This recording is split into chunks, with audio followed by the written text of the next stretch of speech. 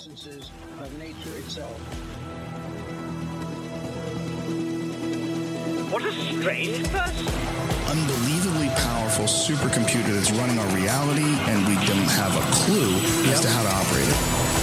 So when maybe you or somebody else creates an AGI system and you get to ask her one question, what would that question be? What's outside the simulation?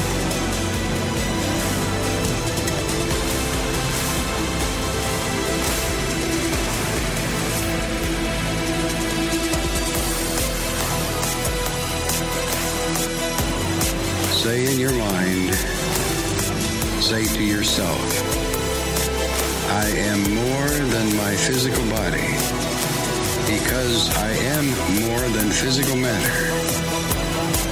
I can perceive that which is greater than the physical world.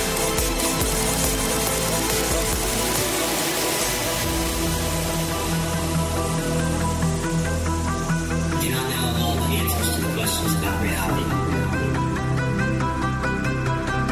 Do not claim to know the ultimate truth about life. I seek that which has been made hidden as a part of a family amongst lords of consciousness. I'm the void one.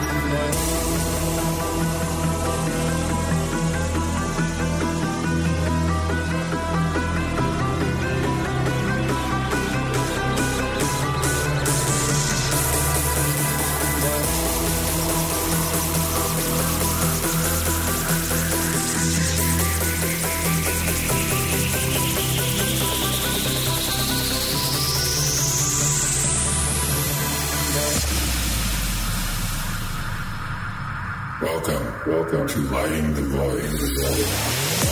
All broadcasting from New York, near the Great Lakes upstate. This is Lighting the Void. I'm your host, Joe Roop, and we're live on KTLK Digital Broadcasting, The Fringe FM. It's Wednesday night, September the 16th. We're going to kick the late night live off in good style. I was just outside, actually, before starting the show, talking to Ryan Gable. And I got to tell you, the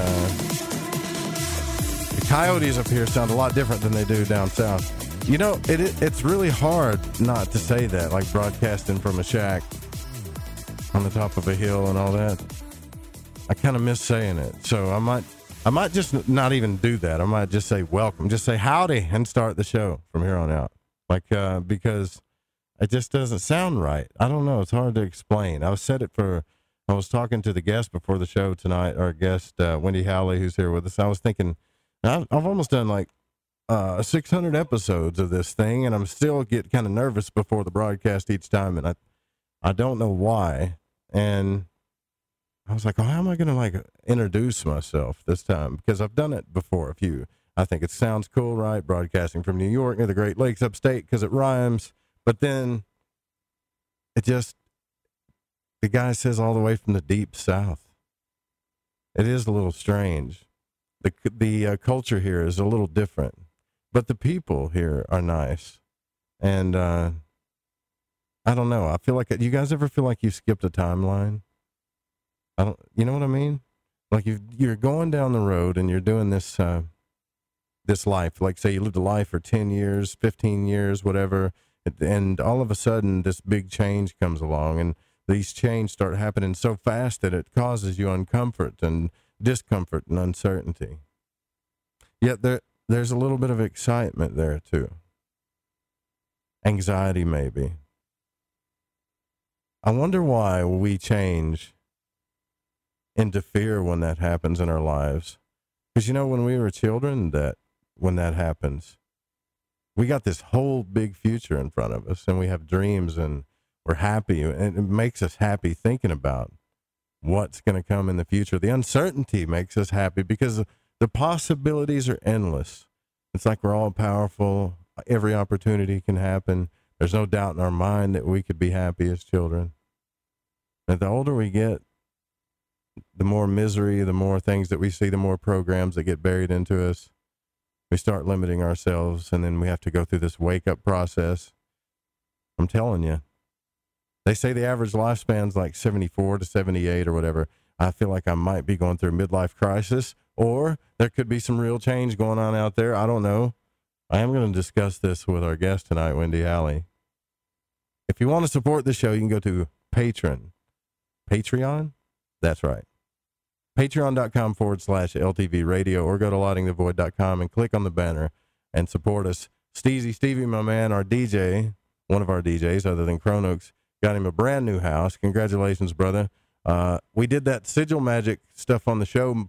I hear the second, I don't know if I should say it, Making Bacon got a fantastic job. The second he is subconscious, forgot about it, and all of a sudden it comes around. Now it looks like a coincidence, but isn't that how it works?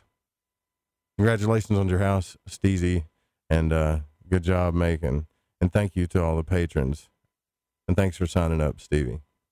All right, so let's get this on the road. I don't have any other announcements other than the Fringe Festival, which we're going to talk about that. We'll talk about that as the show goes along, or when we come back from the breaks and stuff. We got the graphics out, too. They're amazing. Wait till you see them.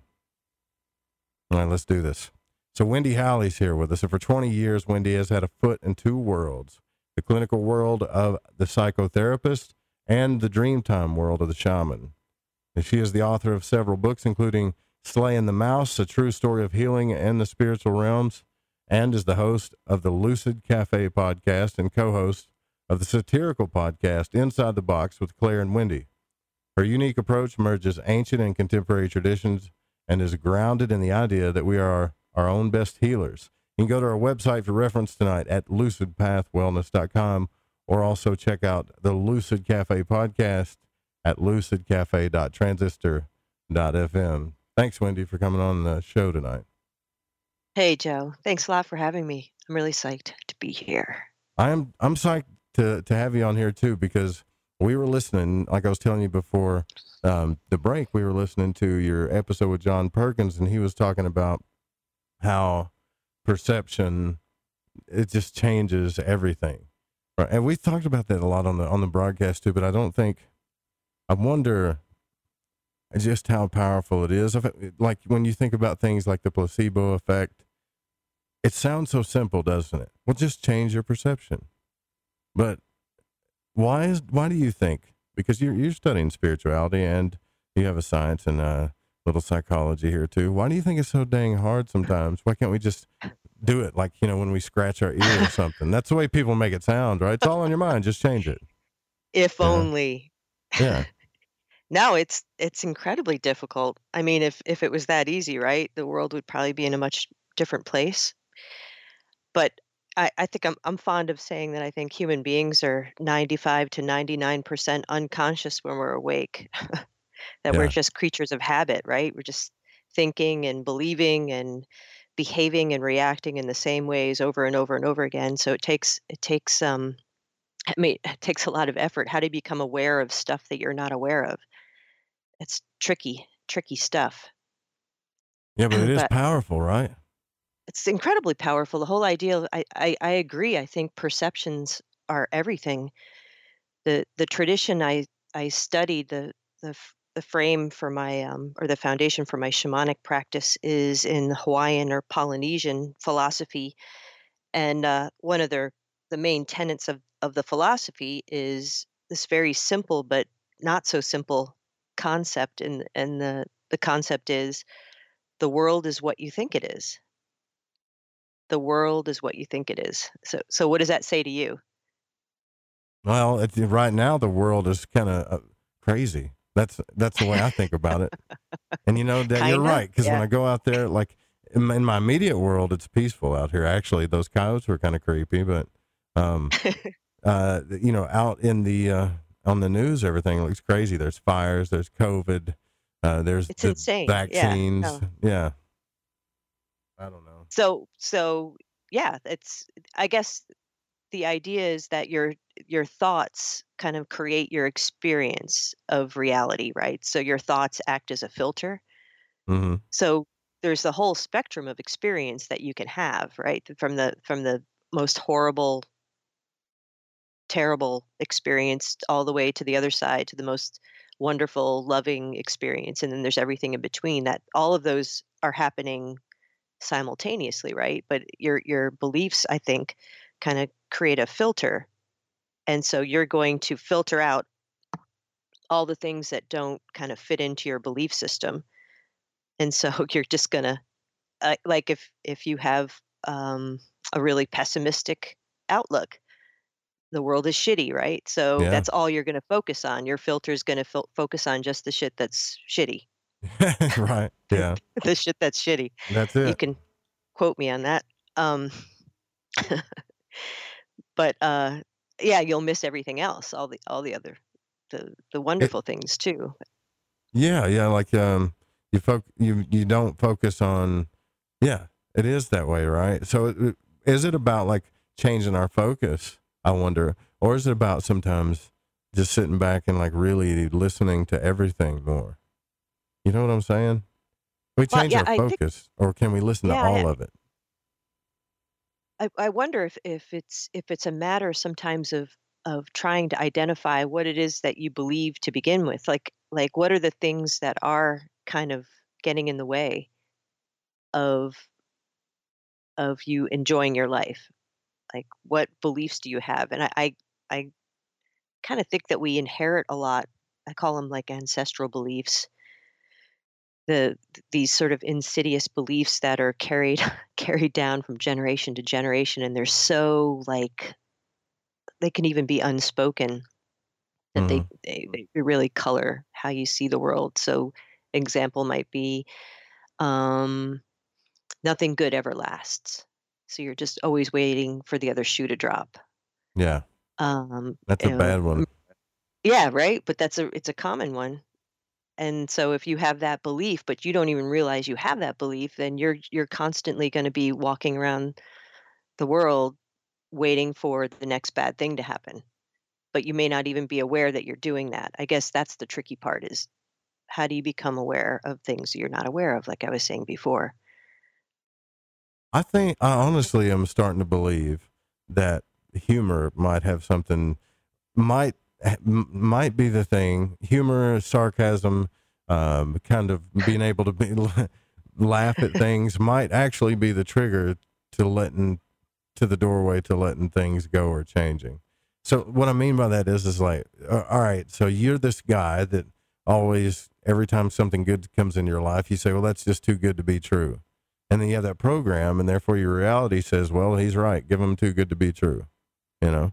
And then you become scared. You're like, well, you become aware that, oh, I'm manifesting my reality. So until I get this out of my mind, I'm never going to be right, and I can't do anything. I might as well not do any of this, because even though it probably isn't too good to be true, I know I'm creating it, and therefore, you start going crazy. Yeah, well, it sounds like neuroses. Like Yeah. you're so focused on it that you can't. Yeah, that's not a fun way to live either, huh? No, but I think if you can just laugh at it and just say, what if I'm wrong about all of it?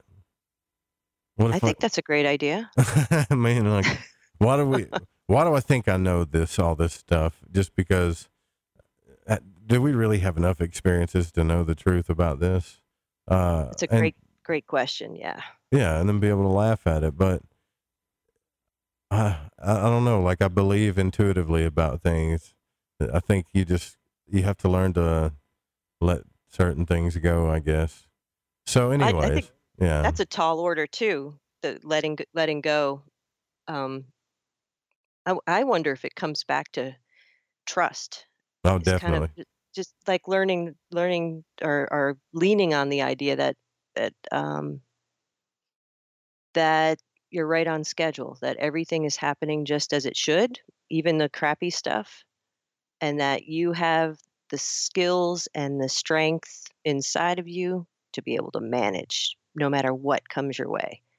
Even if I mean, you may have your doubts about it, but the idea is to get back to the thought that, huh, I can trust because I think we've all had at least one really horrible experience, and we wondered how the hell we were going to get out of that. yeah, right, And then we get through it. So you can kind of file that away, and then you can lean on that later on in life the next time something really crappy happens. And so trust, how do you know when you can trust something? That's a good question. I don't know if you ever can. You might have to just trust in yourself, and then trust in. This is what I want to get into, is like in the shamanism thing, because there's a lot of people out there who talk about shamanism, but I like how extensively you go into it on your website and discuss it about shamanic healing and shamanism. I think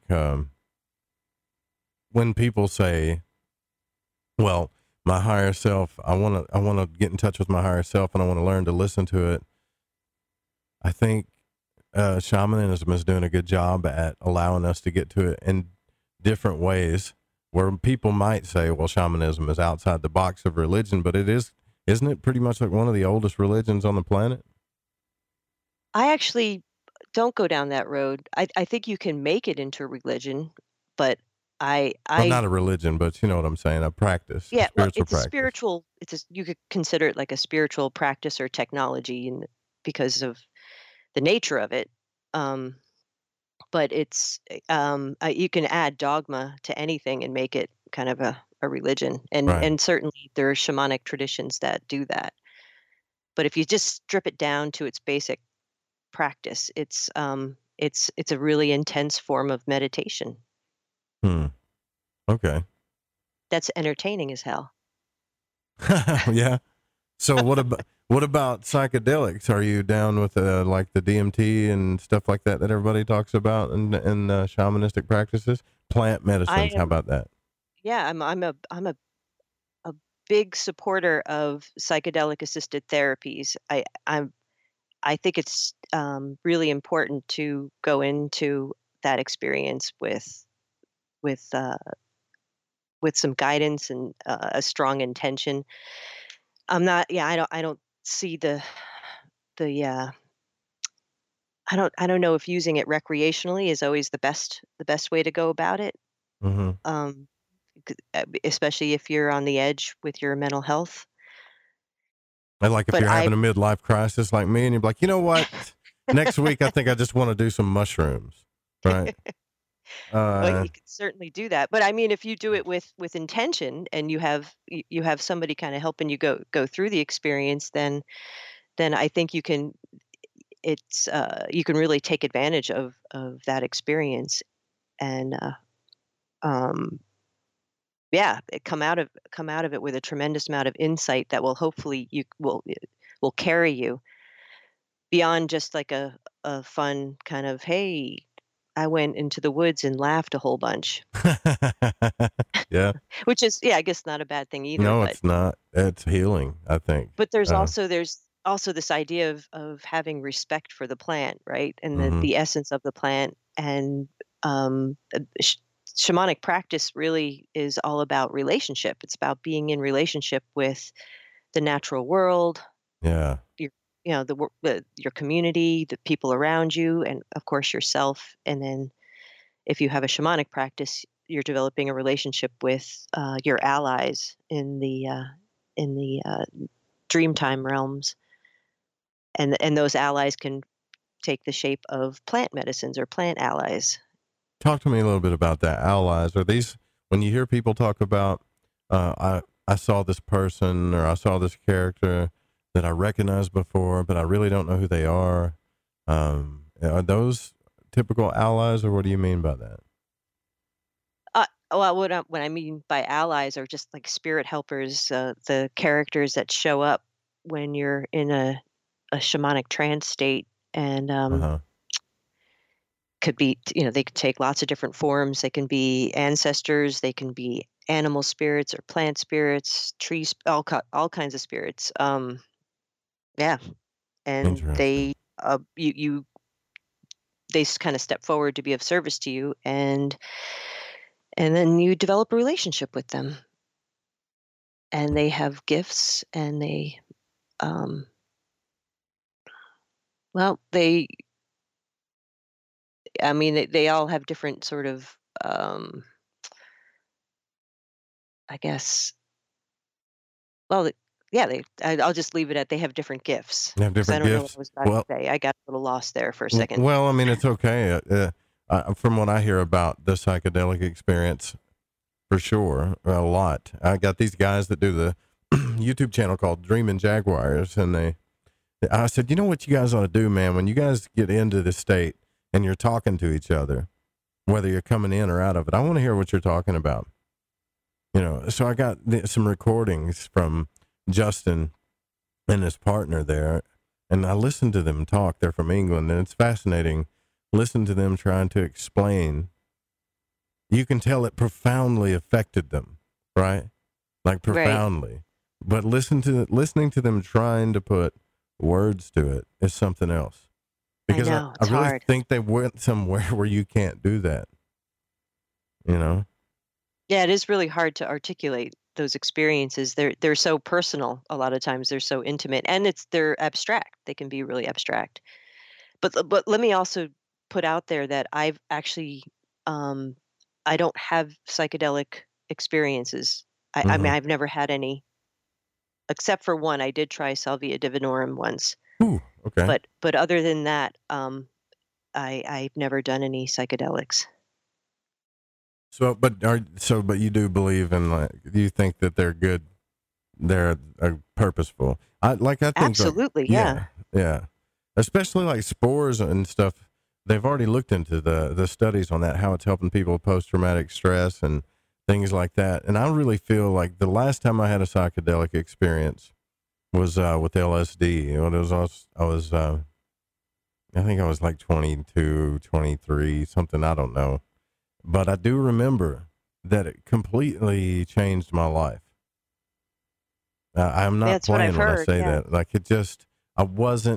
I was one person when I went in, and then when I got done, I was a totally different person. And when I say different, I mean, my mind was more open. I was more loving and understanding. And I don't even think in like a flower child type of way, more of in a curiosity type of sense, where like everything I knew wasn't really what I knew. And it made me happy for some reason, you know?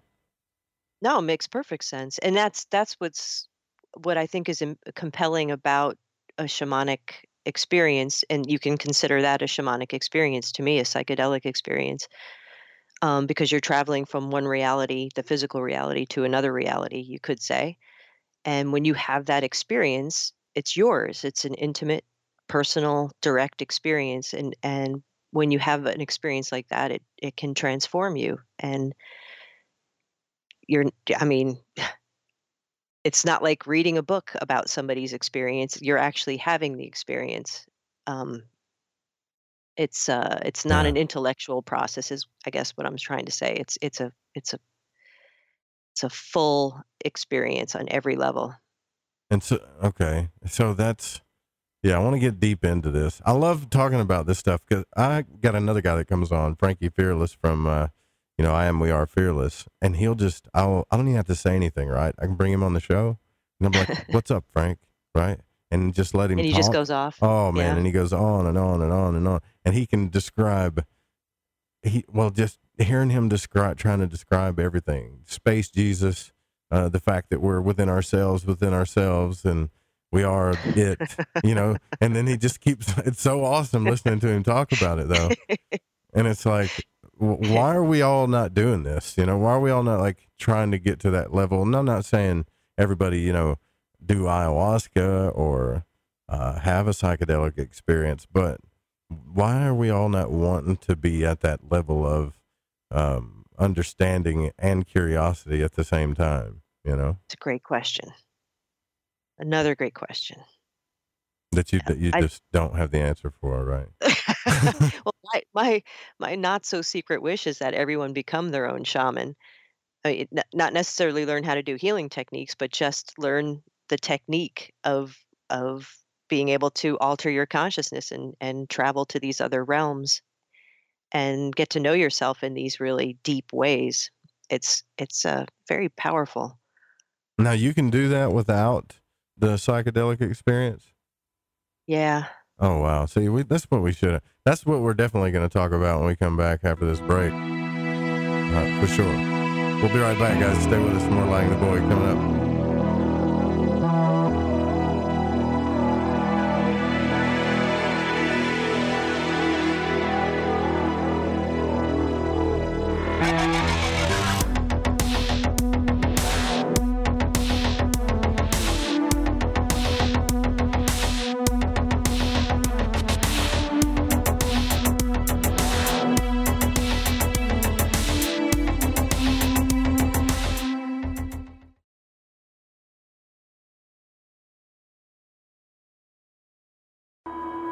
Hi, I'm Dave Cruz, host of the paranormal media show Beyond the Strange. Over the past 5 years, Beyond the Strange has interviewed numerous witnesses to the paranormal, such as UFO abduction, alien aircraft, ghosts, and spiritual visitations, Bigfoot, and other cryptids. Also, Beyond the Strange has interviewed famous researchers and authors that have shared their experiences of the strange and the bizarre. Visit www.beyondthestrange.com for more information about the show, schedules, guests, and chat. Beyond the Strange airs Sunday evenings at 7 p.m. Pacific Time, 10 Eastern, right here on the KTLK Digital Broadcasting Network, The Fringe FM. And remember, always stay strange. Sure, you have a great product, but did you know thousands of times a day advertisers try to get in your head and you really don't remember the product or the service? The Draw Shop knows your message needs to be watched and understood to convert viewers into buyers. The Draw Shop produces powerful, animated, and affordable videos. Single-person businesses working out of a converted garage to Fortune 500 companies have used the Draw Shop to make videos that are impossible to be misunderstood. Whiteboard animated videos turn viewers into buyers and believers using proven neuroscience, psychology, and highly refined marketing knowledge. Viewers take action. And with a compelling animated video from the Draw Shop, conversions are 3 to 5 times the national average. The Draw Shop. Call 844-619-3729 or visit thedrawshop.com. That's thedrawshop.com. The Fringe FM isn't just a radio station. We also provide services for all your audio production needs. If you are interested in live radio or pre-recorded podcasts, we're here to help. We even do audio enhancements and voiceovers if needed. If you want to do a podcast or live radio show and even want the option to syndicate on terrestrial radio, from simple audio file enhancement to live production and call screening, we have you covered. We have worked with some of the best professionals in the business in order to provide coaching instruction for content creation, show structure, and more. Contact The Fringe Digital Media for more at info@thefringe.fm. That's info@thefringe.fm. Or call 501-777-5631 for a consultation. Hey, this is Amalia from Know the Self Mystery School. I know that you are in the midst of massive change. We all are. This is the great turning, the time that we all decided to be here on the planet. Do you know why you came here to be a part of this crazy time? If not, I invite you to join my mystery school. I have a 9-week course called Activate Your Mission. And in this course, you're going to learn how to erect crystal clear boundaries so that you can hear that inner still voice that's going to guide your every move. Even if you're dealing with feeling weighed down by obligations and being enslaved to the system, this course is going to give you the tools you need to illuminate your shadow and awaken to your soul's mission. The moment you sign up to the school, you are going to be greeted by not only a group of soulful spiritual warriors, but you're also going to get some massive karmic clearings, and you're going to feel the energy. It's palpable. I hope you'll join me in the school where together we're going to unlock your divine mission. Activate your mission by going to thefringe.fm/soul mission and put in the code word FRINGE and receive $50 off today. This is Jason Lindgren from Crow 777 Radio, and you're listening to The Fringe FM. The Secret Teachings is the middle ground between the mainstream and alternative, between the official story and clickbait conspiracy. It lies between man's lack of critical thinking and his acknowledgement of discovering the patterns of nature. This is a radio show of objective analysis, from the occult to pop conspiracy and health. A show we call The Secret Teachings. You can catch the broadcast Monday through Friday on the Fringe FM, thefringe.fm, and www.thesecretteachings.info.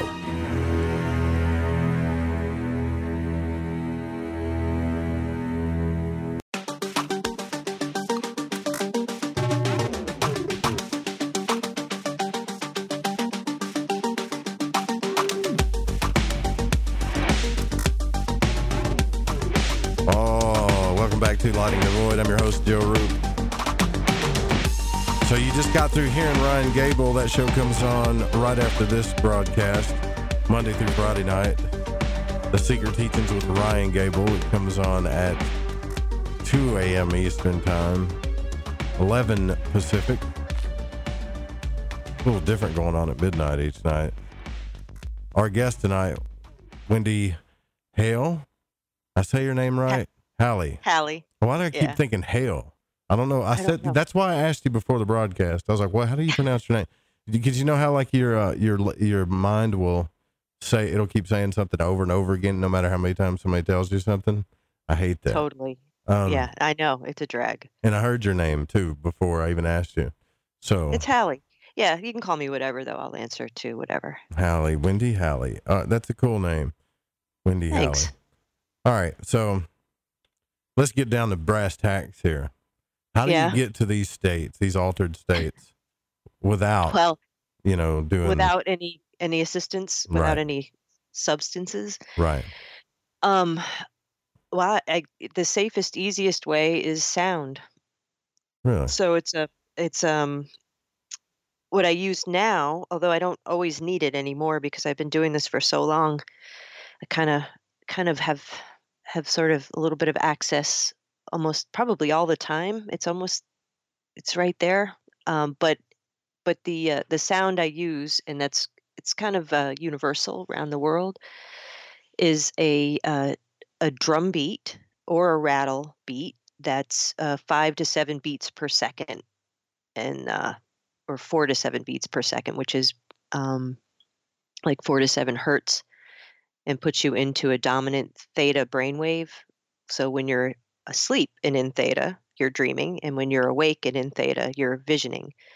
So that's how I started learning how to do it intentionally, is with the drum beat.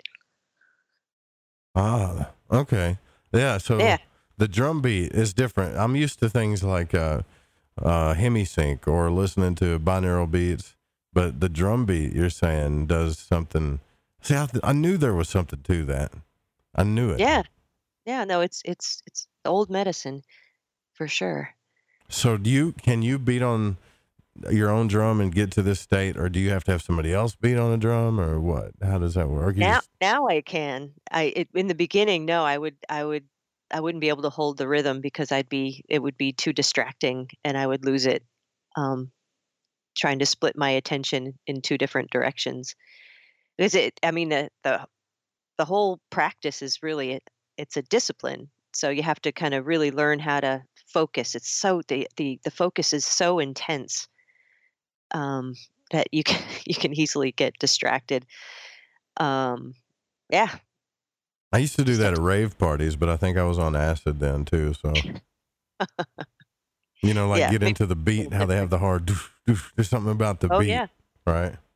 Mm-hmm. But I know there's something about like that music or the beat or the sound of the music that causes some type of, I don't know how to explain it, sacred feeling. And then you can see a tribal energy begin to happen.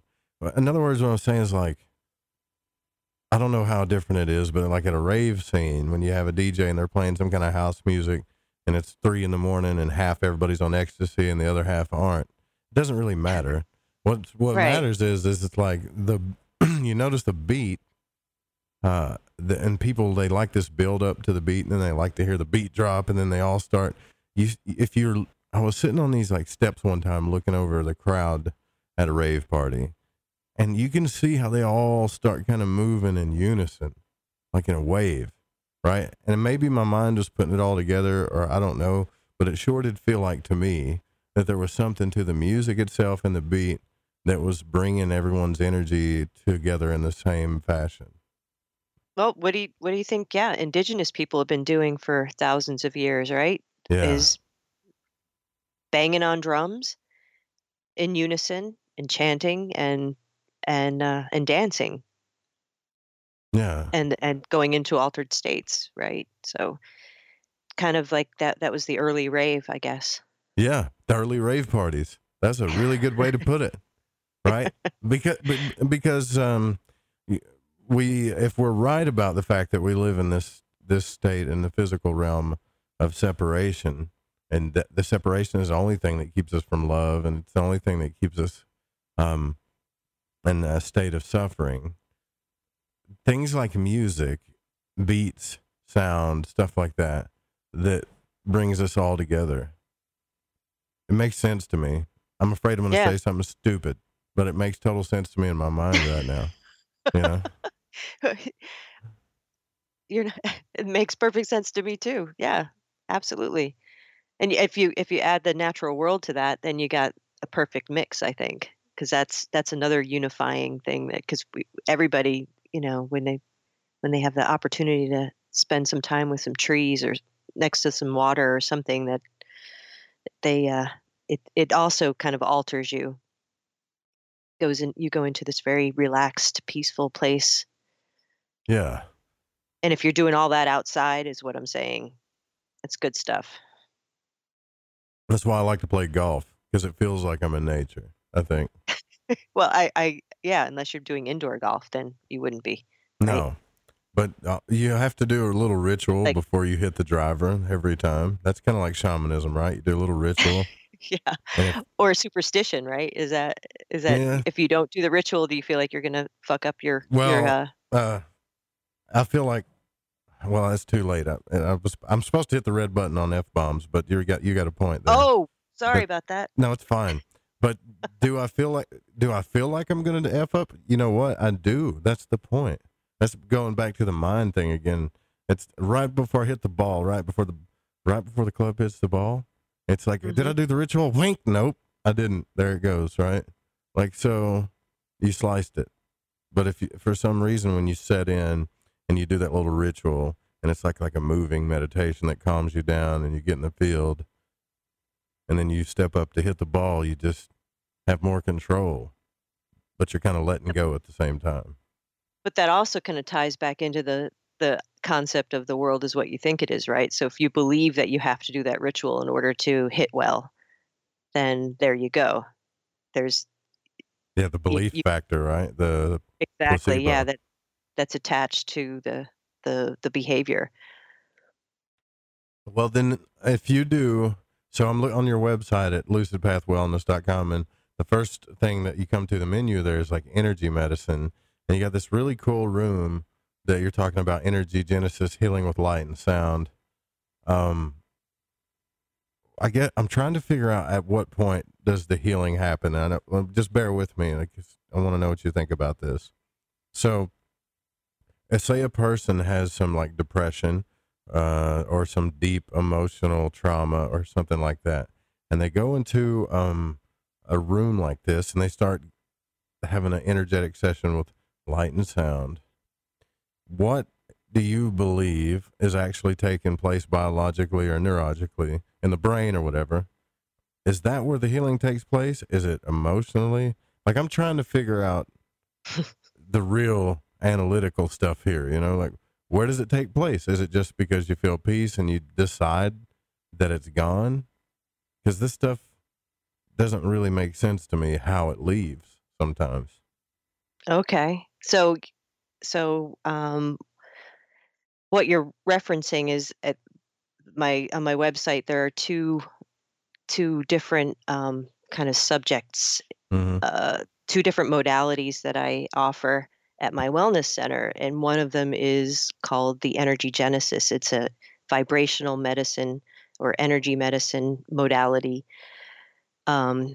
It's a huge chamber that uses light and sound. Yeah. And what the research has shown is happening to you when you're inside the chamber is that your autonomic nervous system is starting to reset and balance. And then your body goes into self-healing mode. And so you start healing on the physical level, the emotional level, and then toxins start off-gassing from your cells too. So you have to drink a lot of water after your session. But the thing to keep in mind is that the chamber itself isn't doing anything other than creating this environment that's optimal for self-healing. So like when you're sick and you want to sleep. Yeah. Yeah. Oh yeah. Yeah. Yeah, that's basically your body wanting to go into self-healing mode. So that's what this chamber does, is it puts you into a really deeply relaxed state and an altered state so that your body can start healing itself. Gotcha. And that's what I love about it, is because it you don't need a diagnosis, you don't need any human intervention. It's just you and these frequencies, and your body uses them. Your body's wisdom kicks in and starts doing its thing. And so it's all and about the actual rest and relaxation that you go into. yeah, that's I love that thing. Yeah, it's really I cool was looking. I know it's a trip. I was in it yesterday, having a session. Yeah, so that's healing on the energetic level, and which to me is very different than healing on the shamanic level. And if you want me to kind of describe what I think the difference is, I'd be happy to do that. Yeah, please. You want me to? Okay. Mm-hmm. So to me, when I'm kind of an outlier, probably in a lot of ways, with my shamanic practice. Over the years, I've come to some conclusions that seem to not necessarily mesh with a lot of my shamanic practitioner colleagues. So to me, when I'm in an altered state and connecting with someone in the dream time, in other words, I'm having this waking dream to do healing work, I'm working at the level of consciousness, or specifically, I should say, the unconscious. So there are patterns that are playing out in your unconscious, right? And when I'm in a shamanic trance, I am going into the dreaming, which basically, to me, the dreaming realm is consciousness. So I am seeing the symbolic representation of those narratives that are playing out within someone. So let's say somebody's struggling with low self-esteem. I will see a storyline playing out where an aspect of that person is kind of stuck in this narrative that is reinforcing a lack of belief in themselves. And so me and my invisible friends, my spirit allies, my spirit helpers, whatever you want to call them, will step into that narrative, and they'll start actually interacting directly with that narrative, and they'll change it. So like I might see, because it's a dream, I'll see symbols. I might see symbols that represent negative belief systems or emotional stuckness or trauma. And my allies will step into that narrative, like I said, and they will start changing the narrative. So they'll take elements out that aren't serving that person. And that's called extraction. And they may rearrange things, but a big hallmark of shamanic healing is power augmentation. It's reconnecting you with personal power. Awesome. I think if you've been on the planet more than 2 weeks, I think you start losing power. We give it away to other people unconsciously. We lose it because of stuff that happens to us. So by the time we're adults, we all have varying degrees of power loss. So the power comes in the form of these symbols, and they could show up as power animals. They could show up as nature spirits. They could show up as allies to help the person working with. But anyway, all of this is happening at the level of consciousness. And then the energy genesis, the healing chamber, is working at the level of energy, which is different. I see them as separate, and a lot of people would probably argue with that and say that that's not the case, that energy is everything. And I do believe energy is everything in the physical universe, but when we're talking about the dream time, that's out of the physical universe. That's a different place.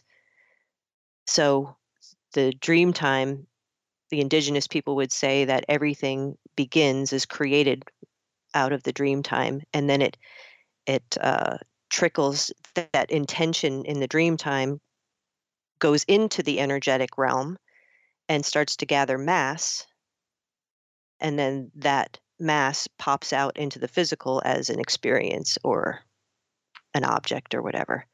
Does that make sense? Yeah, actually it does, because because I've studied Western Kabbalah or Hermeticism, and when you look at, or even kosher Kabbalah, that kind of sounds like when things come down from the top of the tree, like Kether, and they have 4 different worlds that things manifest down into, all the way down to the foundation of what they call the lunar world or the dream world, or that's the world of symbols and blueprints and all that stuff before it actually gets to the physical world. Yeah, it does make sense. It seems like that sounds very similar. Yeah. Yeah, it all sounds pretty similar. Yeah, for sure. So yeah. So yeah, the healing chamber, the energy medicine, is working at the level of frequency, right?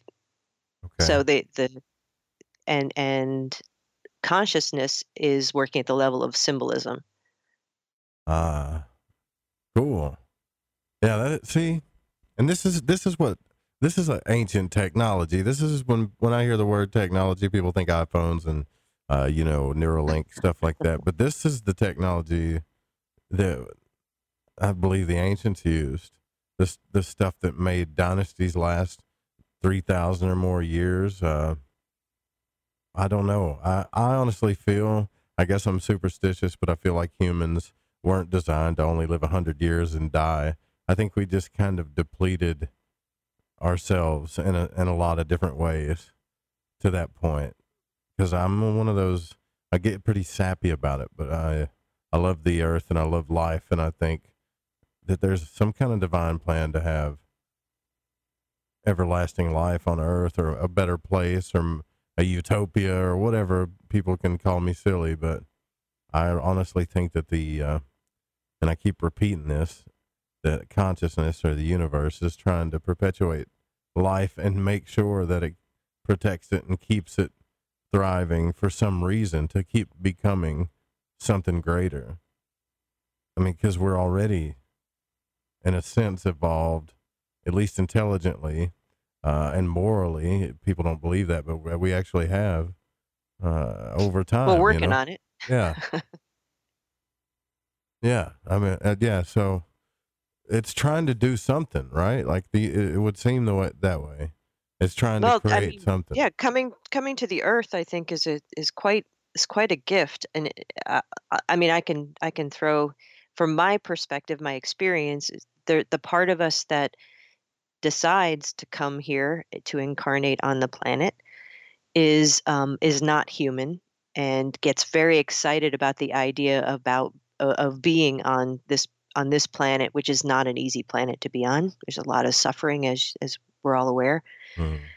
But to experience the exquisite nature that we have on this planet, it's just astoundingly beautiful. And to have these really dense physical experiences where we can, like we were talking before, experience music and food and sex and all kinds of things that are really that's your top 3?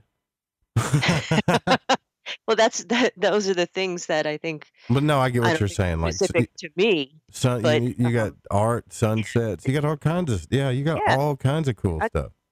Yeah, exactly.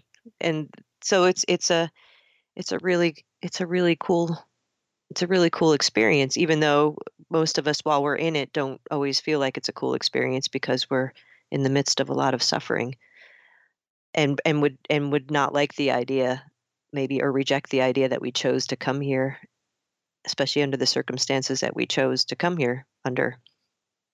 It'd be like, it's because it's all like Saturday Night Live say it's the devil. That's what made you do it, and then you're gonna die and go to heaven. That's what I was, or actually I was brought up, you're gonna die and go to hell if you don't straighten up. And so that was my point at the beginning of the opening of the show, is like, when we're kids, man, when we're outside playing with each other and just having fun, we start thinking about the future and what we're going to grow up and become. And we welcome, possible. Yeah, we welcome change. We like it. And time is so slow when you're that small. Remember how long a year was when you're that small? Oh yeah. Yeah. It's so slow. And then now it's like time, it goes really fast, and we want to get as much comfort as possible. We don't want nothing to change. And yet we wonder why we're all upset because we don't. You're right. We should be like okay in any situation and be like, yeah, well, I don't know what's going to happen, but I'm pretty sure I can handle myself. Like you were talking about earlier, you know? Right. And I think, I mean, I wonder if where we get tripped up is when we start, when our brain, our ability to have abstract thought really starts to kick in, and we start developing a sense of self, usually around, age 6, 7, 8 years old. And then we start developing our cerebral side, our cognitive side. And, that's, that's when things can get very complicated. And we can mess with ourselves. I blame it on the education system, the government, and religion. I blame it on all that stuff, man. Because you put a kid in a school and they're like, "Well, you do this, line up, and why are you wearing those pants? And don't do that. And you should do this." And you just came from sharpening a stick on a piece of concrete. Now you got to think about all this stuff that you're not good enough for somebody else or something. Society. It's not fair, is it? Nope. It's wrong. It's I was waiting on the bus and I sharpened the stick and made a spear out of it. That's really cool. And you get on the bus and next thing you know, it's Judgy McJudgy. And then you got, the radio coming on telling you how to live and everything. And then your parents riding you. And it's like, what happened, man? What is this? It's a trap, and then you don't know what to do. No, then you're screwed. Yeah. And then here we are, years later, complaining about it on the radio. Right. It was like, I've got to do psychedelics or something. Take me back to that spot. And with that childlike place. Yeah, exactly. And I think that's what happens when you get older. I don't even know if, say when you get older, because there's really a lot of advanced, I would say spiritually advanced young people too, for sure. But I think it's more about, sometimes I wonder if we make spirituality to be out like this, 14th dimension in the realm of Zeta Reticuli place, when it could just be, well, you know what I'm saying, but it could just be, that stuff definitely exists, right? But it could just be being who you are, being that kid. Right. Kids are really good at like shamanic journeying. It just is natural. I mean, when you were a kid, when you were pretending it was real, right? Yeah, for sure. Absolutely. Yeah. Yeah. And kids are really good at that just naturally. It's not until we get into our heads that we get away from that. And that's what I find when I'm teaching people how to access these realms, that's the biggest challenge is getting out of your head, right? And that's true with the whole mindfulness movement is trying to teach people to not get attached to their thoughts, their many, many, many thoughts. Yeah. Yep. It's torturous. Damn brain. Yeah, I know. I remember watching Clockwork Orange, and that was the. Have you ever seen that movie? Don't watch it if you seen it, didn't you? I've seen clips from it. I don't know if I've seen the whole thing. I have movie amnesia. So the one thing that you can count on in life is that you can shut your eyes, right? Like even if you saw the most horrific thing, you could be like, okay, I can shut my eyes and pretend it's not there. I can go to my happy place. But not in this movie. They hold your eyes open and force you to look at like pictures. You can't even shut your eyes. That's the scene I did see. Yes, I remember that. Mm-hmm. Yeah. And that's what it feels like sometimes on this earth. Like you're just getting crap forced down in your consciousness and you can't even hide from it sometimes. Damn, brother, that sounds like torture. It does, and if you know why, because we don't go out in nature anymore. That's why. That's right. That's right.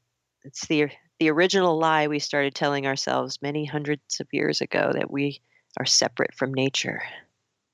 Right on. You know what? We're already at the top of the hour. Look, we'll open the phones up too if you guys want to tell a story. We'll get more into this a little deeper too. And then the phone number is 1-800-588-0335. The website for reference is lucidpathwellness.com.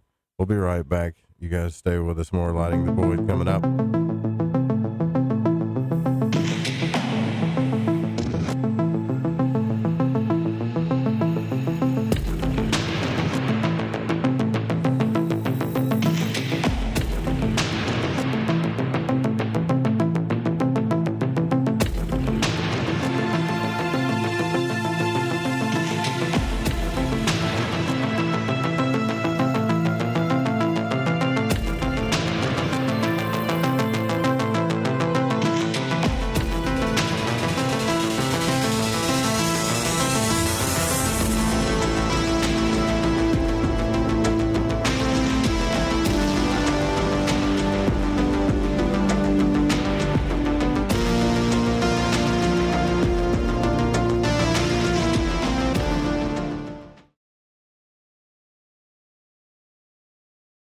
Hey, this is No Way Jose, a Northern California Piscean stuck in the Arizona desert.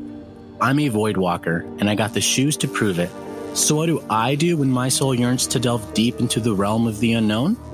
I aim my satellite straight into the night sky and catch a smooth ride on the KTLK-DB radio waves. I tune into Lighting the Void with Joe Root on the Fringe FM. Joe, Lighting the Void is the best show on the planet. This is Barney, your friend from Facebook. Thank you and all the crew for all you do. Namaste, my friend. This is Macon from the foothills of North Carolina, and I am a void walker. G'day, void walkers. This is Lily from down under Australia. The world may be small, the enigma is greater. So let your curiosity take you for a journey with Joe Root. Hey, this is V, coming in from Central Maryland, and I am a void walker. This is Kevin Doherty, a beginner void walker. I'm from Vancouver, BC. I know a little about a lot, and as Leonard Skinner said, I'll guess the rest. I learned a lot from Mr. Root in the show, and I heard it from the beginning. I knew right then he was going to be a new Art Bell. Thanks for all your shows, and keep it up. Hey, this is Derek from Mass, a.k.a. the Night Stalker, and I'm a void walker. This is Mark from Chicago, and I walk the void to ascertain what is consciousness. My name is Jared Johnson, and I'm from Humboldt County, California. I do not know all the answers to the questions about reality. I do not claim to know the ultimate truth about life. I seek that which has been made hidden as a part of a family of explorers of consciousness. I'm a void walker. Thanks, Joe Root. What you believe might not be. Step into the zone of the vast unknown.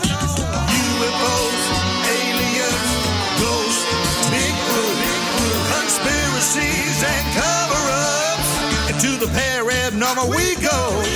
I'm Jeremy Scott. Travel with me into the paranormal. Live Saturdays at 6 p.m. Pacific, 9 p.m. Eastern, here on the Fringe FM. This is Dan Lopez with Spiritual Warrior Today Radio, and when I'm battling demons, I listen to Lighting the Void with my man Joe Root right here on thefringe.fm.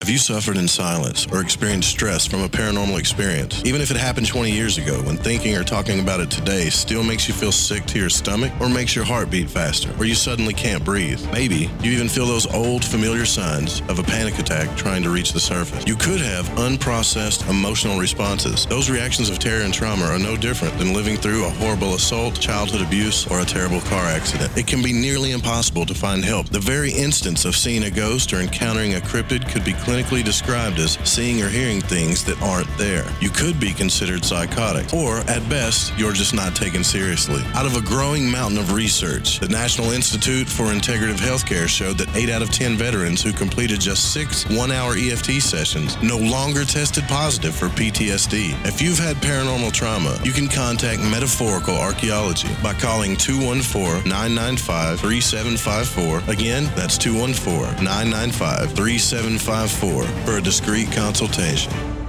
Hey, is that a new music app? Yeah, check it out. Surfer Music Discovery. It links to thousands of online stations, but the twist is you see the song names and artists that are now playing live. That's different. No guessing. Looks like a waterfall of music. So many formats. Rock, oldies, country, R&B, jazz, and a whole lot more. How's that spelled? Surfer. S-U-R-F-R. Is it expensive? It's free. No need to sign up or sign in. Get the Surfer Music app free from Google Play or the App Store. Alex Exum. My name is Alex Exum, and I host Live Talk here on the Fringe FM. If you're sick of hearing about COVID-19, I invite you to listen to my show, 7 p.m. Pacific, Tuesday nights, for a COVID-free zone. We will not be talking about the C word. We discuss news, society, and culture, but not COVID-19. Go listen to the other fearmongers if you want to hear that nonsense. Joseph Roop is your host. Pull back the blinds and uncover the truth. This is Lighting the Void Radio.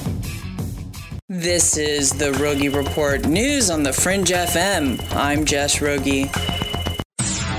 The city of Portland, Oregon banned the use of facial recognition technology. Portland joins a growing number of cities in the United States that have outlawed the use of surveillance technology. Artificial intelligence researchers and civil rights groups are worried about the accuracy and bias in facial recognition systems.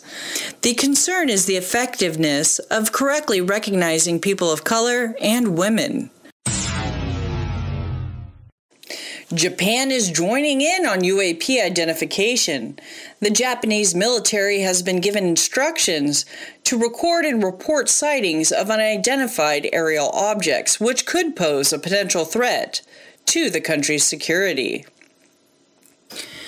The Japanese Minister for Defense issued instructions following the U.S.'s DoD's founding of the Unidentified Aerial Phenomenon Task Force. Every news report I report on things I never thought I'd be reporting on, and today, it's autonomous ships. Testing has begun on an autonomous ship called the Mayflower. The solar-powered research boat will aim to cross the Atlantic next year with no humans aboard. The Mayflower will be officially unveiled on September 16th, the 400th anniversary of the Mayflower's departure. And during its transatlantic crossing, the super-modern ship will retrace the Mayflower's original route from Plymouth to Cape Cod.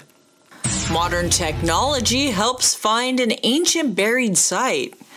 The U.S. is not typically known for ancient discoveries. However, a team of archaeologists flew high-tech drones over Kansas, revealing circular earthwork thought to be linked to a famous indigenous site known as Encinoa. Located in present-day Arkansas City, Kansas, near the Arkansas River, the ancient circular-shaped ditch measured 50 meters wide and approximately 2 meters thick.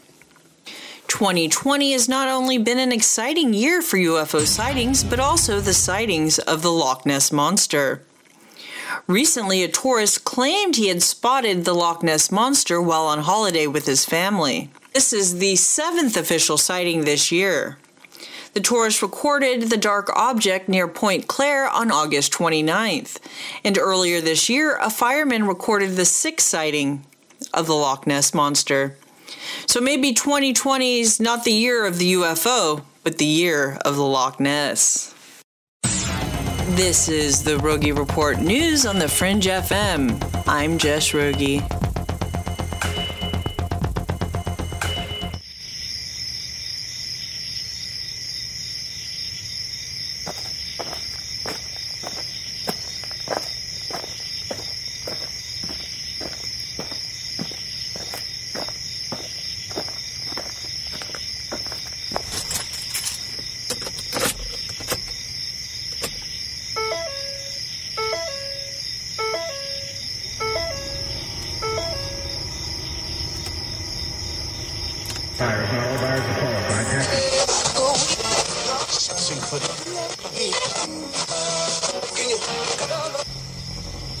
Message is being broadcast by the Department of Defense of the Republic. At 2 a.m. Eastern Standard Time, multiple unidentified objects were confirmed to have entered Earth's atmosphere. Discovery Houston, 20 seconds to LOS Tidris. Contact, nice, you're in orbit. The first message that comes to you is you are a divine being. You matter. You count. You come from realms of unimaginable power and light, and you will return to those realms. The vast stretches of the unknown and the unanswered and the unfinished still far outstrip our collective comprehension. 5, 4, 3, 2, 1. Broadcasting from Forest Tower Studios, all the way from the Deep South. Now, here is your host, Joe Root. And welcome back to Lighting the Void. Man, I almost locked myself out of the studio. Tonight, we're talking about shamanism, energy healing, and we're going to get into the out-of-body experience, the astral travel, of course. That's our favorite subject on the show. So if you want to call in, it's 1-800-588-0335. That's always the call-in number. Lock it into your phone so you'd never forget that. And it is going to be probably the number that you can use for a long time. I do want to say again that I appreciate everybody's patience as we make the transition into the new studio rack here. So you might hear something that don't make sense, but we're diligently working on it. The apps should be out by the end of the week, the new Fringe FM apps. And yeah, everything's coming along just fine. We're also going to be on Apple CarPlay, and the new apps, be on the lookout for them too, because they're going to have some features that the old apps didn't have. Our old app was just kind of playing for the network. It really didn't do much, but this one is going to have a thing where you can leave recordings and shout outs. There's a chat room and push messaging interaction. So it's going to be all kinds of fun stuff. So, you know, technology is a good thing sometimes, right? So we're going to have that. Also, if you used Alexa, you'll notice that the old one's going to disappear, and then there's going to be a new one. We had to redo that too. So yeah. All right. Our guest tonight, Wendy Haley from lucidpathwellness.com, is here with us. Also the host of a really cool podcast, Lucid Cafe podcast. And we're going to get a little deeper into the second hour about consciousness. Again, thanks for coming on the broadcast. I love talking about this stuff. Yeah, me too. So why did you, get into this to begin with? You know, usually people start out the show like that. So did this start to happen when you was a child or what? But I usually really don't ask that question until I get answers like you've been giving me. Now I'm really curious about that. I want to know how it all started. Into it? Yeah. Well, I think I did have these connections when I was a child. I had invisible friends, and they ended up resurfacing after I started having visionary experiences. So it was back in 1998, way back. 19, that's hard to believe that was way back, right? But it is. It's way back. I know, it's kind of way back now. Now that we live way in the future. Yeah. We're in, crap. Yeah, Jetsons territory. How old were you in 1998? Oh, shit. Wait, that's a bad question, isn't it? Sorry. No, I'm trying to remember. It was, what was I, 32? 32. No, okay. 33. 33, yeah. So, yeah, it was 1998. I was several years out of graduate school where I had studied clinical psychology, and I had my first spontaneous visionary experience. It was a very trippy experience. It was a Saturday morning. I was awakened by the sound of my neighbor. He was mowing his lawn, and the thing that sucked about that is that it was when I opened my eyes, and I have really bad eyesight, so I was just kind of squinting to see the numbers on the digital clock, and it read like 7:57. I remember that. And I was mad. I was pissed because there should be a law against mowing your lawn that early in the morning. You shouldn't be able to do that. 9 o'clock? No, yeah. Yeah, and it was a Saturday morning. So I could also hear his kids laughing and playing, and they were having a great time, but I was like determined to get back to sleep and take advantage of my Saturday morning. So I closed my eyes, and I was, when I closed my eyes, I was looking out of the eyes of someone else. What? And yep. And this was a person I didn't know. She didn't seem familiar. She didn't feel familiar. She was being escorted down this industrial like hallway. It had a lot of the, like the linoleum flooring and the fluorescent lights. I look down and she's in shackles, and she's wearing kind of like a hospital, it's like scrubs almost. And on either side of her, she's being escorted by these guards.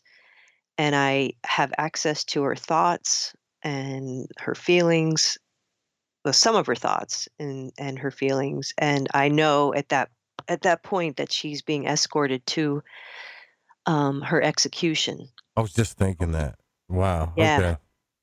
Okay. And I looked down and I saw that she's Caucasian, and I know she's really young. I can feel how young she is.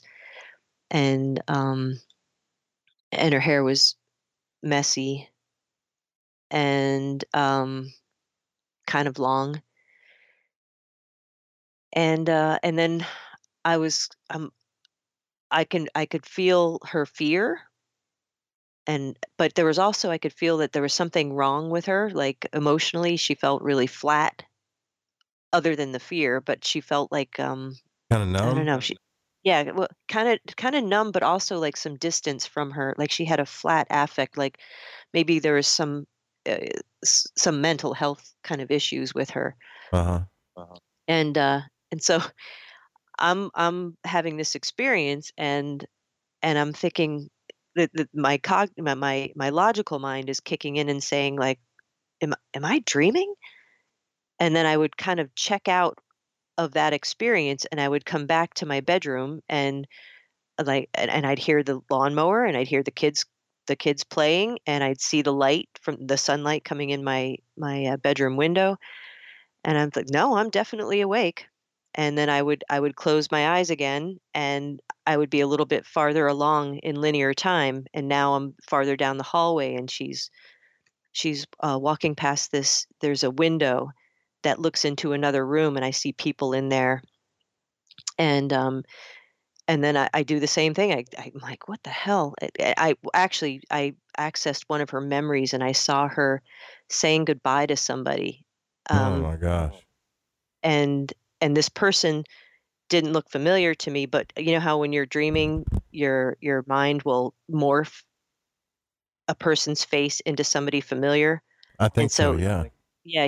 His face turned into a guy I knew at Kung Fu. And so because it kind of looked like him, but it wasn't him. So I made him into Lloyd. And so she's saying, this guy is like really upset as he's saying goodbye to her, because he knows it's the last time he's going to see her. And she feels absolutely flat, like there's nothing there. It's really wild. And at that point I pull back out again and just check, and am I dreaming? What this is, because it's just really strange. And then when I check back in again, she was being I'm now I'm in her body, but I'm sitting in a chair, and her arms and her legs are being strapped down, and so it's going to be the electric chair, that the way she dies. Is your heart speeding up at this time? Are you feeling really scared, or what? Or you're still feeling nothing? Well, I was just intrigued. I felt like kind of a vicarious hitchhiker in the whole experience. I was more intrigued than scared. I was also just kind of like curious, like what is this about? I've never had an experience like this before. So, I mean, fast forward, I went through the whole death experience with her, and popped out, like the moment the energy coursed, the electricity coursed through her body, she popped out of the top of her head. Her essence did, and I went with her. And so we're looking down, and then I hear this really, really guttural sound. It was like, just didn't sound human, come out of her body as it was dying. Whoa, like almost like a monster's guttural sound, or it was just some kind of reflexive, like pain, I guess, just as this huge amount of energy or electricity, like I said, was going through her body. Yeah, it was crazy. And then I look up, and I'm in this vast place that's like bright darkness. And I I remember saying to myself, "Did I just die?" Oh no. Sort of. Yeah. I knew I physically didn't die, but I was just but I was, you know, being a But you little. went on that ride with somebody that Yeah, died. yeah. Yeah. I kind of went with her, and then I was like, "Okay, so where's that light? You're supposed to see a light, right?" And in the moment I said that, over on the left on this horizon was this really bright diamond of light, and the edges made like or the points of the diamond made sort of a line on the horizon. And I knew that I couldn't go over there, but that she would have to go over there. And then when I came back into my body after that, I couldn't move it. And that's when I got a little freaked out. I couldn't move my body. And so I just sort of calmed myself down and slowly moved a finger. And then I was like, okay, I got this. And then started moving the rest of my body eventually. Wow. And then Wow. when I looked at the clock, it was like 8:04. So all of this stuff had happened in this really short period of time. Wow. And that was my first experience, and I didn't tell anybody about it. Because Is this the first time you talked about it? oh no, I've talked about it. I was just saying Oh, you didn't tell that anybody about time. it then, for sure. No, because I was like, I was a licensed mental health clinician and pretty new Yeah. at it, and according to Western psychological standards, I was delusional. I was seeing and hearing things that weren't there. So, of course, I only told my now husband, John, about it, and he thought it was cool. But Why do you? I wonder what happened there. What, do you have a theory now based on what you know? What was going on? that one I'm not quite sure about. That first experience, I'm not quite sure why I had that particular experience. It's kind of a mystery. But after that, that's when you really started focusing on trying to figure out these realms or whatever. I just no, I didn't. I just tucked that experience away and just wrote it off as a really cool kind of one-time event. But then fast forward a few more months, and I decided I wanted to teach some workshops, and I was living in Denver while this was all going on at the time. And I went to this center because they offered workshop space, and I was going to see if I could rent it. And I said, "What do you guys do here?" And they said, "Oh, we have a shaman." And very uncharacteristically, I said, "Sign me up for a session." Just And out of curiosity, right? yeah, I don't know, it just kind of the words just came out of my mouth, and I couldn't afford to see the shaman, but I went and had a session with her apprentice, and was on her table, and she started burning sage and then started rattling, and I started smelling hair burning, and then she did too, but there was no hair burning. And at that point, my throat started to close up, and I started having another visionary experience. But this time, it felt very familiar. I knew the person that I was connecting with, and this one felt like, and I buy into the idea that we have many lifetimes, so reincarnation. So I was accessing another life that I had lived. And this was a really unsavory guy that I'm not terribly proud of, but he was a guy that you dated that you turned out to be something you didn't like, or is that what you're saying? No, this was me. It was me. I was this guy. Okay. In another lifetime, I wasn't. But you're saying you knew who it was, right? So yeah, he was familiar to me. Whereas the woman who was being gotcha. Okay. Electrocuted didn't seem familiar to me at all. I didn't have any connection to her. But this guy, I was like, oh, damn, okay. What did he do? Can you tell me, like, anything? Yeah, he was hiding, and so I was in his body now, going through his experience, reliving this experience, and he was hiding. It was nighttime, and he was hiding in the shadow behind this large rock, and there were guards coming after him. And because he had done something, and then I accessed his memories, and And what I found out is that he had, and I didn't know that cats were revered in ancient Egypt. And what he had done is he had killed a cat and drank its blood to try to be immortal. Oh my God. I know. And so he's a scrawny guy. He was apparently large ego. And the guards caught him and brought him out deeper into the desert, and we're talking to him about, like, well, you want to be treated like royalty? All right, we're going to give you the burial of a king. And they dug a shallow grave, and they stuck a scarab in his throat, and then I started choking again. Just oh my God. So at that, like were you feeling this time scared, or were you still just curious? Yeah, well, when my throat was closing up, yeah, because I was having a really difficult time breathing in the physical realm. My body was reacting as if it was happening, and but I got through that. But here's a little interesting side note: is that for years and years and years, I've had a recurring, at that time I had had a recurring dream of choking, where I would wake up maybe three times a week with my hands in my mouth trying to dislodge some item that I dreamed I was choking. And it would, like, I would wake up, and every single time I felt like it was real, like I was actually choking. Wow.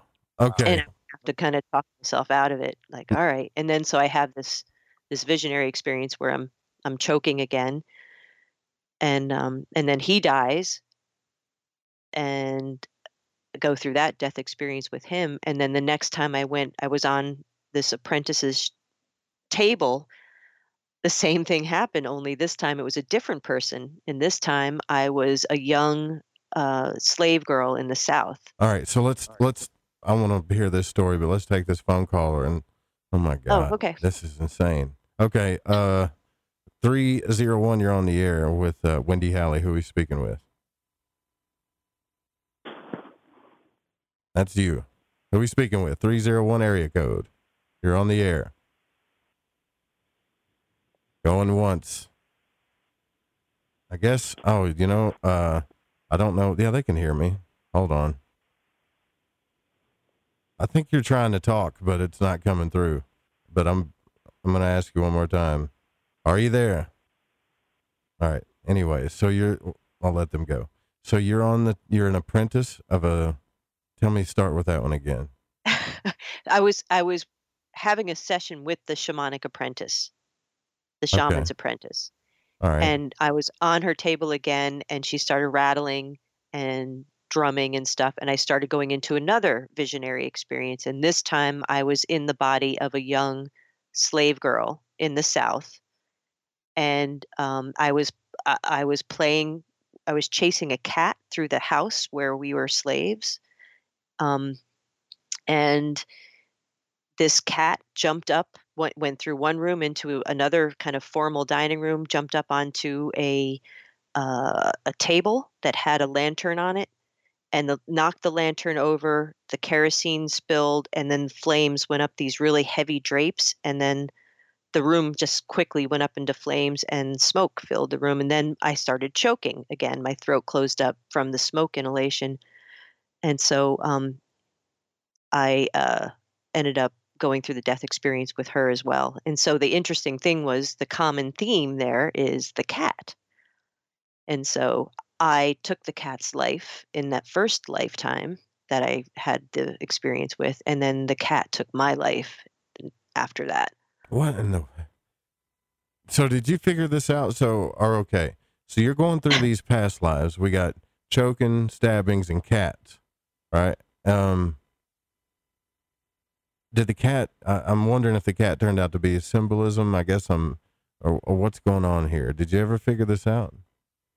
Well, the only thing I could make out is that it was my understanding of like a karmic experience where I got to be on both sides of an experience. Okay. So I took the life of the cat, and then the cat took my life.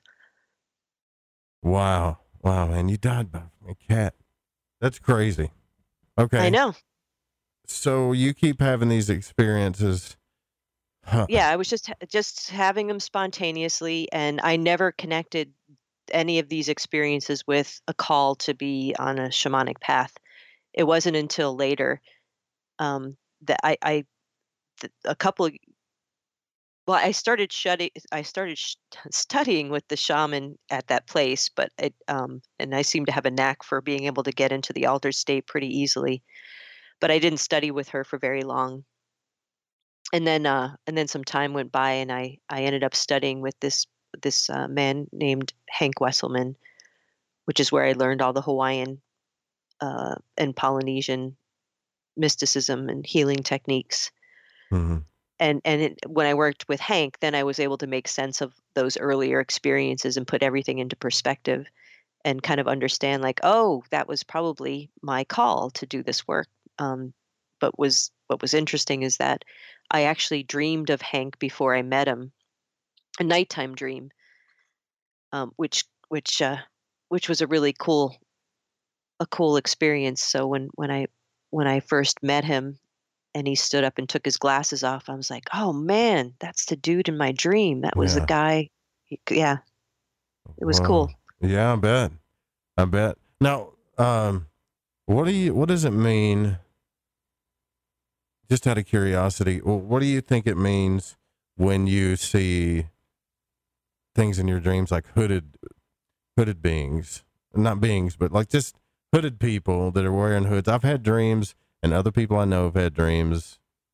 2 other people I know have had dreams of them wearing like brown hoods and cloaks and talking to other people that are wearing them. And it's like, I don't know if it's the mind. It can't be just the mind, because it was such a coincidence when I talked to one person about it, and then like 2 weeks later, another one says something about it. And then I remember having a dream about it, and we're all in each other's life in some form or fashion too. I wonder what that's about. Yeah, no, that's interesting. I mean, I would take it from the symbolic. What does that symbol represent to you? Like, what do you think of when you think of these hooded beings? I don't know. I think of like some type of tribe, brotherhood, society, or I don't know, something like that. Or sometimes I feel like there's some type of higher secret almost that they're trying to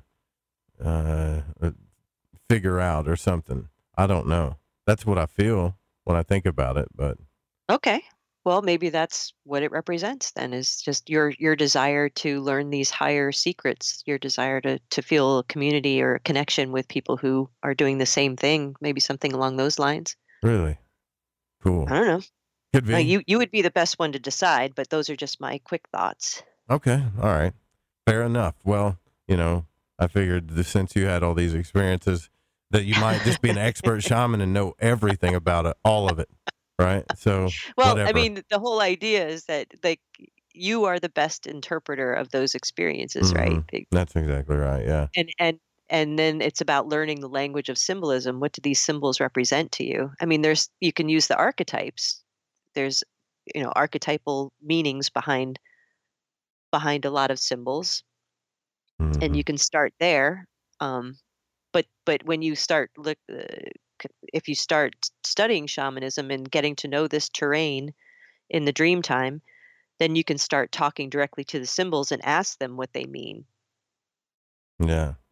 Like you can go to the hooded guy and say, "Who are you?" Yeah. Okay. We'll do that next time. Actually, look, we're almost through this. All right. Shortest break of the night. We'll be right back. I promise. Shortest one.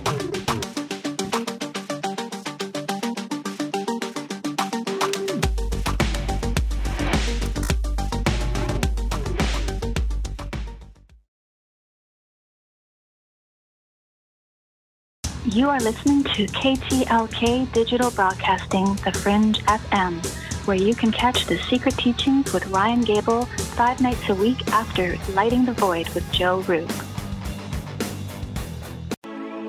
The Fringe FM isn't just a radio station. We also provide services for all your audio production needs.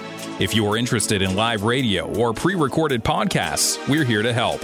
We even do audio enhancements and voiceovers if needed.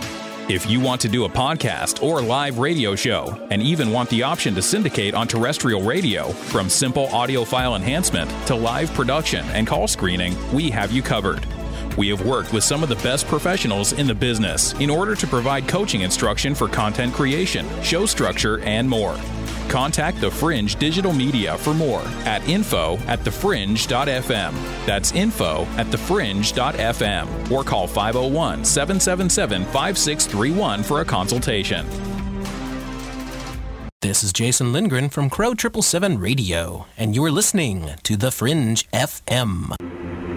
I'm Clyde Lewis. You're listening to The Fringe FM. Please listen. Now is not the time to fear. When your immune system is strong, shields up. You have very little worries. If your immune system is compromised, you're susceptible to all viruses. I say shields up and no fear. Try Heart Love from GetTheTea.com. Heart Love has a special ingredient called allicin. It comes from the healing part of the garlic plant. No garlic breath, no garlic leaking out your pores, just pure immune-building ingredients that gets your shields up. Heart Love is a unique blend of herbs that loves to build you up. Google garlic and know the benefits. One Heart Love pill is equal to 20 cloves of garlic. 20 cloves! Shields up. You've heard of our Life Change Cleansing Tea at GetTheTea.com. Now try Heart Love. And by the way, take your blood pressure and watch weekly what happens. So here's how to purchase. Log on to GetTheTea.com. That's GetTheTea.com and build your shields. That's GetTheTea.com. Mention Ray in the coupon code and hit apply and receive free shipping. Astral travel, magic, mysticism, and manifestation. What used to be heresy should be understood as our birthright. These are some of the topics we discuss on Lighting the Void, where we take you deep into the unknown. There are guest interviews, live unscreened calls, and me, Joe Root. Come join our family of explorers of consciousness, weeknights at 9 p.m. Pacific time to 11, right here on KTLK Digital Broadcasting, The Fringe FM.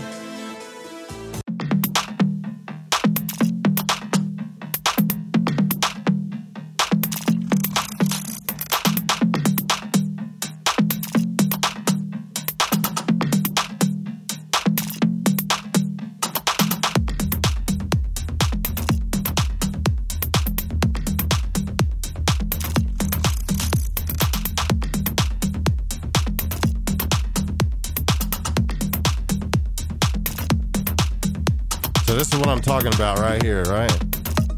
The rave music. It's got a drum, it's got a beat. And if you take just a little bit of acid and you have a bunch of people, the next thing you know, you'll turn into a human wave. I don't know if you've ever experienced that, our guest, Wendy Halley. You haven't been to a rave party, have you? I have not, actually. It's fun. But I bet it's fun. Get to do that stuff anymore because, you know, the way things are right now. However, for a shaman, I would think that the way things are right now, it's probably pretty good because you can still go out in nature. You can still go inside yourself and do all these different things. We've been trying to do that with the patrons.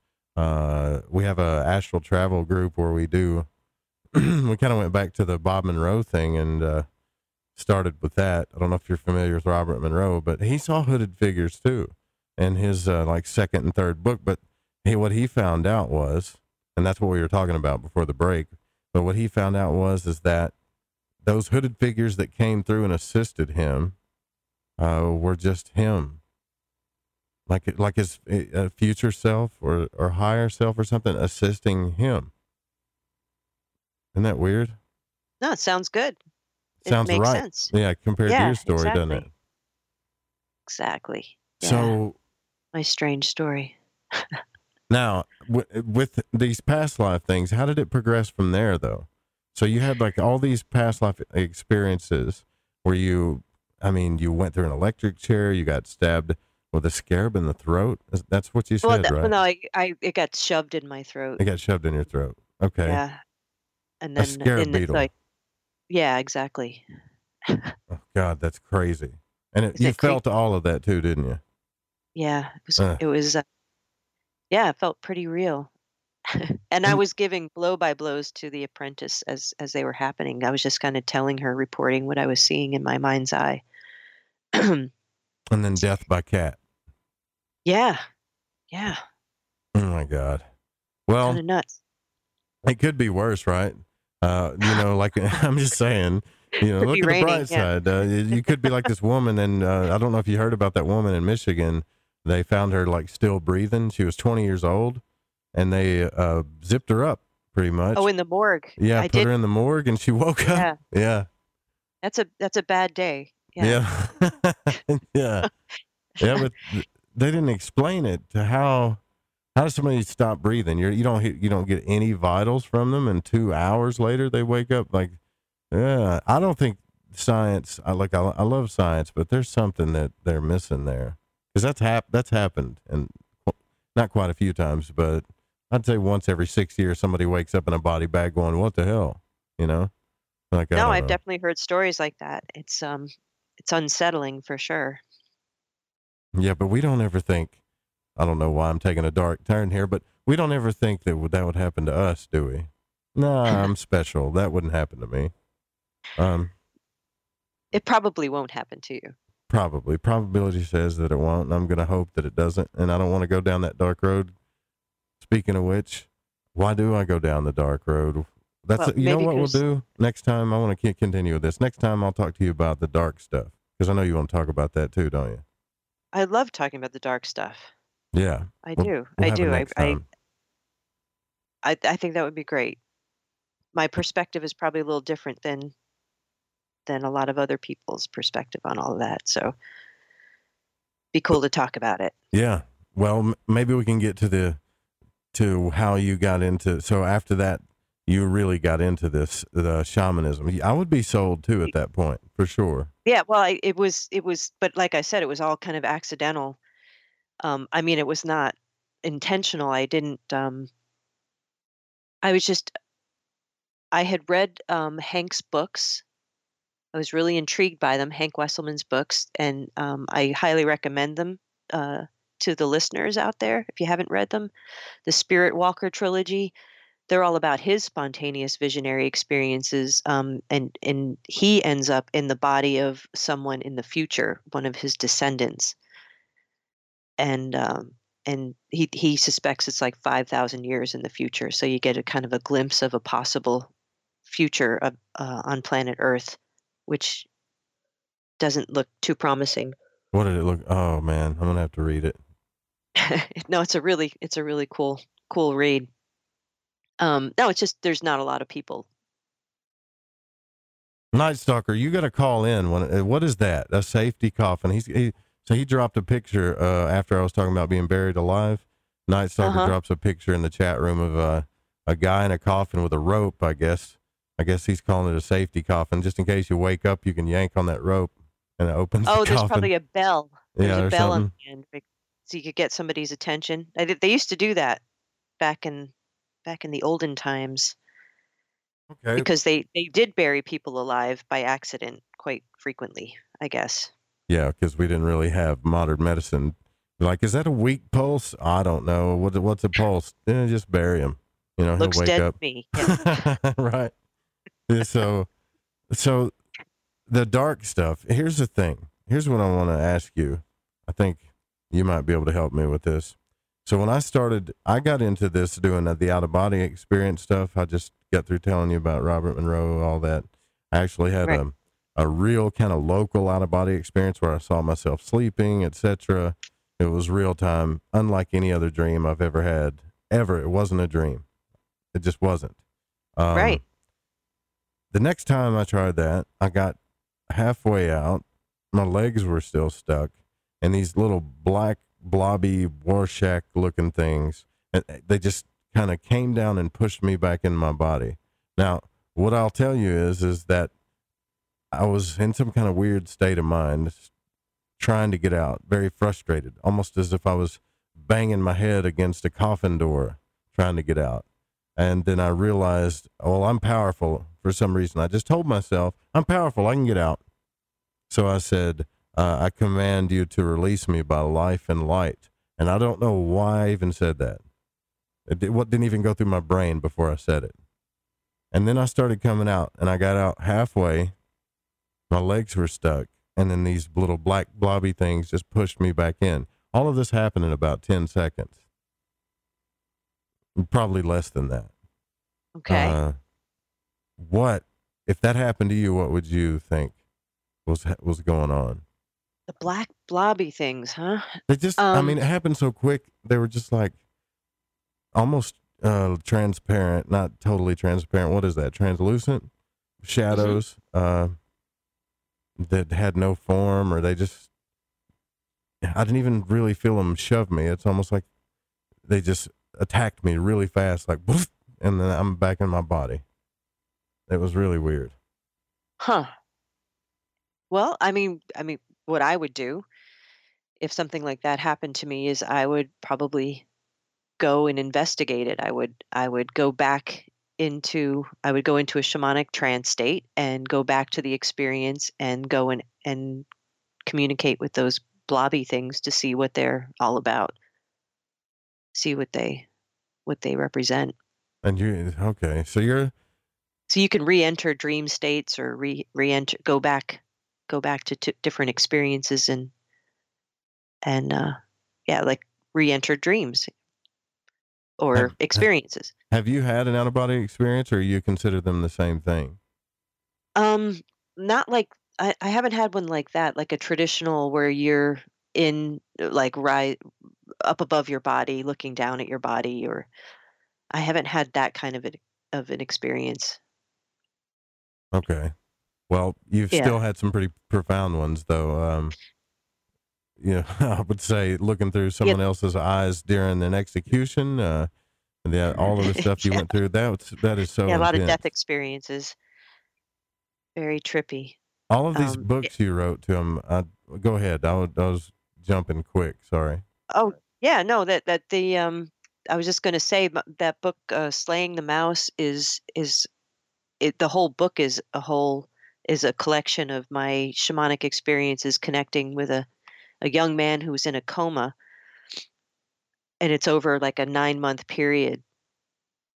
And so my kind of trying to help him make sense of his experience. And it was a really powerful experience for me because I was pretty green as a shamanic apprentice. It was back in 2003. And I learned a whole bunch. Like one of the biggest things I learned was the difference between healing and curing. And this poor guy who was he just mysteriously slipped into a deep coma, and they didn't know why. They never figured out why he slipped into that coma. Well, I just dropped the audiobook and the link to the audiobook in the chat room if you guys want to check that out. That's very interesting. Yeah, it's trippy. And then there's a whole bunch of really cool coincidental experiences that happen in there. And it was really just a really powerful experience. I keep saying that, but so most of the narrative takes place in the dream time. So it's like you're hanging out with me and my spirit helpers. Uh-huh. And then there are the actual email messages from his family letting you know what's happening in physical reality sprinkled throughout the narrative. Whoa. Okay. So was he, and forgive me because I'm a little lost here. Was he stuck there trying to get out of because the way I'm looking at this, on the cover, it shows like a man in front of a labyrinth. And it made me think about that movie. I don't know what it's called, not Afterlife, but Waking Life, where the guy keeps waking up in a dream and he's like, man, I might be dead or something. I don't know if you've ever seen that, but it's fascinating. No, I saw it a long time ago. But yeah, he was kind of in this in between state where he was not physically, he wasn't in the physical world, but he didn't quite know where he was. He was really confused. He didn't know what was happening to him. And it turned out he had this tremendous fear, and that's what was kind of keeping him in this limbo state. And it's not until he slays the mouse that he is able to heal that fear and then move on from there. That's interesting. I gotta get this book now. I'm a big audiobook fan here too. And you know what? I was just about to ask you, I was like, hey, do you got some beats that we could listen to and have these experiences? And you sure do. You got them right there on your website. Binaural beats for shamanic journeying, the shamanic drum beat, and your books, the Slaying the Mouse, The Magical Path. And you did a children's book too. That's really cool. Yeah, that was my first book. That one's all about remembering that you have a shiny spirit living in your heart. Oh, I was just talking about that the other day with a really good friend of mine, because she does such a good art. And I was like, you know what? You ought to do children's books. And I was thinking, that's actually something that does make a difference, right? Teach them a story like that, something that'll stay with them.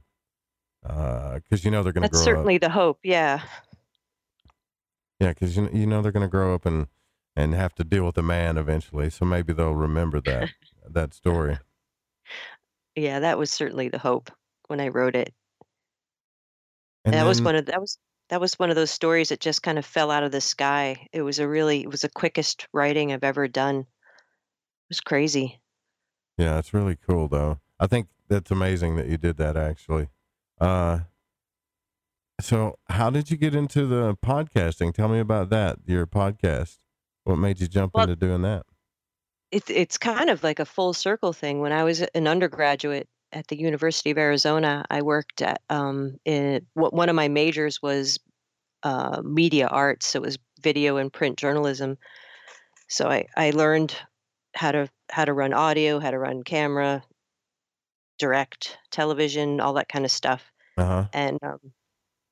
And I got far away from it, and then the whole podcast world broke open and took off, and I thought, yeah, I wanted to be able to do something for folks that was free, to be able to offer a service that people didn't have to pay for. Right. And so I got to lean on those, like brush off those old skills and bring them into the 21st century where everything's digital. Back when I was learning, it wasn't digital. Did you have the tape that you had to cut using on audio and stuff? I was watching Phil Hendry do that. That's funny. That's cool looking though. Old school. Yep. Well, so how do you think I'm doing then? If you went to school for it, am I doing all right? I think you're doing a great job, Joe. Really. Self-taught. 100%. Yeah. No, I mean, that's what we're all kind of doing anyway. Like I taught myself how to edit audio in a digital platform. Uh-huh. That's a totally new world. Yeah. Yeah, well, it's a really good podcast, actually. You guys should check it out. Subscribe to it. Thank you. You try to do like one show a week or one show a month, or how do you do it? Yeah, I end up doing. I drop an episode like once every 3 weeks, and I'm so busy. Yeah. At the wellness center, man, I don't. I wish I could do more because I really enjoy doing it. So I'm on a break now. I'll be starting season 3 in October probably. I'll be starting to drop episodes again. Oh, that's cool. Well, listen, I'm glad you came on the broadcast. I think we should do it again. But you know what? Now that we got like a few minutes here, maybe we could do this again and you could like tease people about it. Because I do want to talk to you about the dark side. You said that you have a different interpretation of it. Can you break that down in a couple of sentences maybe, or just tell me what you think? So I've investigated. I've done a lot of what Hank would call shamanic field work, where you go out into the dream time and you explore because it's vast. There's so many places you can go and so many things you can explore. So one of the questions I asked was about evil. Mm-hmm. I wanted to understand the nature of evil, and I have not seen any evidence that there is an evil force out there. Really? Yes, I have not seen any evidence of it. I have seen, though, that there is, I mean, humans can be really crazy evil to each other. That's where I've seen evidence of evil. But as far as an external source of evil, I have not seen any evidence of it. I mean, I could be wrong, but I've looked, and I've asked to help me understand that, and and I've had what I've come to discover is that it really seems to be getting back to the beginning of our conversation about perception. If you have a framework where you believe evil exists, then that's the filter you're going to run your experiences through. Yeah. It makes you wonder about the collective too, the fact that we all believe something, therefore it exists. Are we actually creating these realities? I know Rupert interpreting Sheldrake, it that way. Yeah. yeah. It's because bad shit's going to happen. So it's, I don't know. Well, I mean, what do you think of that as far as a tease goes? That's a pretty good one, because most people are going to be like, what? Most people that listen to this, like, there's no evil. Well, in the spirit realms, there's dark and there's light. That's what I was shown. There's dark and there's light in the physical universe. It's and the dreaming of the physical universe. There's dark and there's light, but I haven't seen other than humans. well, we got to do, you know what? I don't know if you're familiar with Skeptico podcast, but I did a show called The Nature of Evil with him. He wrote a book about it, the host, and for some reason, Alex Sakaris, I almost forgot his name, as a buddy of mine too. And we had a long discussion about that, because some people say, what's perception or this or that, but he was genuinely curious about it like you were. But to be able to explore it in the spirit realms, that's something else too. That's something else entirely. Like you were trying to find out, does the evil like have a spiritual, an actual like metaphysical or spiritual or conscious nature to it before it exists in the physical world? Yep, that's what I was looking for. Wow. All right. Well, what did your buddy find out? Well, he believes that he's kind of the opposite. He totally believes that it's real. You'd have to go back and listen to all of it, but that there is some kind of agenda to downplay that there's no evil, and it's just kind of what you're saying, like perception. But I don't think. But the opposite. I don't think he took any trips to the spirit realm, although I haven't read the book all the way yet, so I don't know yet. It's a good discussion to have, especially around these times when everything gets all spooky, right? So no, we haven't even talked about that. Yeah, maybe we can get Pacho. We can have you back on if you can handle the late night again. Can you handle that? Well, you're East Coast time now too. You're right in the next state. Oh yeah, that's right. Okay. Yeah. I'm in Vermont. Vermont, cool. Well, listen, I do got to get out of here because the next broadcast is coming up. I really do appreciate you coming on the show. It was a fantastic discussion. Well, thank you so much for having me on, Joe. I really, really had a good time. Thank you. You're very welcome. And you guys, go check it out, lucidpathwellness.com. Also, go check out the podcast, Lucid Cafe. It's really good. And you guys know how picky I am about shows and podcasts and stuff. And please don't copy the show without written permission. Music is by Chronix and Steezy. Stevie, thanks to Pacho and the patrons. Gotta go. See you tomorrow night. Friday night open lines. Good night.